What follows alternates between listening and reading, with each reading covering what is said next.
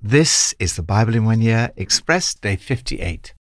6 characteristics of a holy life. Do you try to fit Jesus into your schedule, or do you work your schedule around Jesus? God cannot fit into our plans. We must fit into His, writes Eugene Peterson. We can't use God. God is not a tool or appliance or credit card. Holy is the word that sets God apart and above our attempts to enlist Him in our wish fulfillment fantasies or our utopian schemes for making our mark in the world. Holy means that God is alive on God's terms, alive in a way that exceeds our experience and imagination. Holy refers to life burning with an intense purity that transforms everything it touches into itself. The Hebrew word holy, kadosh, probably originally meant separate or set apart. It came to be used to describe the otherness of God and how His character and nature are so much greater and more wonderful than any other person or thing. For something else to be holy simply means for it to be dedicated to God.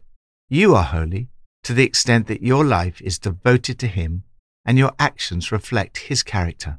Holiness and wholeness are closely related, and God wants the whole of your life. From Psalm 27. The Lord is my light and my salvation. Whom shall I fear? The Lord is the stronghold of my life. Of whom shall I be afraid? One thing I ask from the Lord, this only do I seek, that I may dwell in the house of the Lord all the days of my life, to gaze on the beauty of the Lord and to seek Him in His temple. For in the day of trouble, He will keep me safe in His dwelling. He will hide me in the shelter of His sacred tent and set me high upon a rock. Worship the Lord in the beauty of holiness. How do you live a life without fear? David had plenty of reasons to be afraid. He was surrounded by vandals, bullies, and toughs. Yet he said, I'm fearless, afraid of no one and nothing. I'm calm as a baby. I'm collected and cool. How can you be confident in the face of opposition and attack? The focus of his life was worship. He focused on one thing. This was his number one priority. Don't try to fit God into your plans. Make your plans around the priority of worship. David gives a wonderful description of worship. What he wants to do more than anything is to gaze upon the beauty of the Lord and to seek Him in His temple. There he will sacrifice with shouts of joy. He will sing and make music to the Lord. I love the expression, the beauty of the Lord. The Greek word for beauty, kalos, is a word used to describe everything that Jesus did. Dostoevsky described Jesus as infinitely beautiful. Jesus had no outward beauty. He had a different kind of beauty, the beauty of holiness. As you seek the Lord and gaze into the beauty of the Lord in worship, He lifts you above all the distractions, fears, and temptations. As David puts it, that's the only quiet, secure place in a noisy world. God holds me head and shoulders above those who try to pull me down. Lord, one thing I ask, that I may dwell in your house all the days of my life, to gaze on your beauty. New Testament from Mark 9 and 10. Sitting down, Jesus called the 12 and said, anyone who wants to be first must be the very last and the servant of all. He took a little child, whom He placed among them. Taking the child in His arms, He said to them, whoever welcomes one of these little children in my name welcomes me. And whoever welcomes me does not welcome me, but the one who sent me. Teacher, said John, we saw someone driving out demons in your name, and we told him to stop, because he was not one of us. Do not stop him, Jesus said, for no one who does a miracle in my name can in the next moment say anything bad about me. For whoever is not against us is with us. If anyone causes one of these little ones, those who believe in me, to stumble, it would be better for them if a large millstone were hung around their neck and they were thrown into the sea. If your hand causes you to stumble, cut it off. It's better for you to enter life maimed than with 2 hands to go into hell, where the fire never goes out. And if your eye causes you to stumble, pluck it out. It's better for you to enter the kingdom of God with 1 eye than to have 2 eyes and be thrown into hell. Salt is good, but if it loses its saltiness, how can you make it salty again? Have salt among yourselves and be at peace with each other. Jesus then left that place and went into the region of Judea and across the Jordan. Again, crowds of people came to him, and as was his custom, he taught them. Some Pharisees came and tested him by asking, "Is it lawful for a man to divorce his wife?" "What did Moses command you?" he replied. They said, "Moses permitted a man to write a certificate of divorce and send her away." "It was because your hearts were hard that Moses wrote you this law," Jesus replied. "But at the beginning of creation, God made them male and female.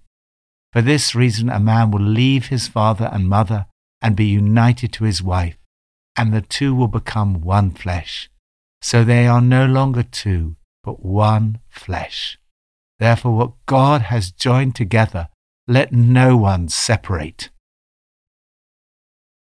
Serve the Lord in a life of holiness. What should our attitude be to other Christian ministries and other Christian churches? Divisions among followers of Jesus started very early on. The disciples started arguing about who was the greatest. In this context, Jesus speaks to them about the characteristics of a life of holiness. First, humility. Jesus tells them not to compete to be number 1. It's always a temptation to compare. Envy and rivalry are great dangers. Jesus says if you're going to compete, it should be to get the last place. If anyone wants to be first, they must be the very last and the servant of all. Leaders are called to humble service. Second, love. He took a little child whom he placed among them. Taking the child in his arms, he said to them, "Whoever welcomes one of these little children in my name welcomes me. Love and welcome everyone, even those who are unable to do anything for you, the very young, the weak, the poor. In doing so, you are loving and welcoming Jesus." Third, tolerance. Jesus tells the disciples not to dismiss or judge others who do things in Jesus' name just because they're not part of your group, or do things in a different manner to how you do them. It's a mistake to dismiss other Christians, other denominations, or other organizations because they're not one of us. Fourth, discipline. We sometimes tolerate sin in our own lives, but are intolerant towards other people's sin. Jesus teaches us to be tolerant towards others, but intolerant about sin in our own lives.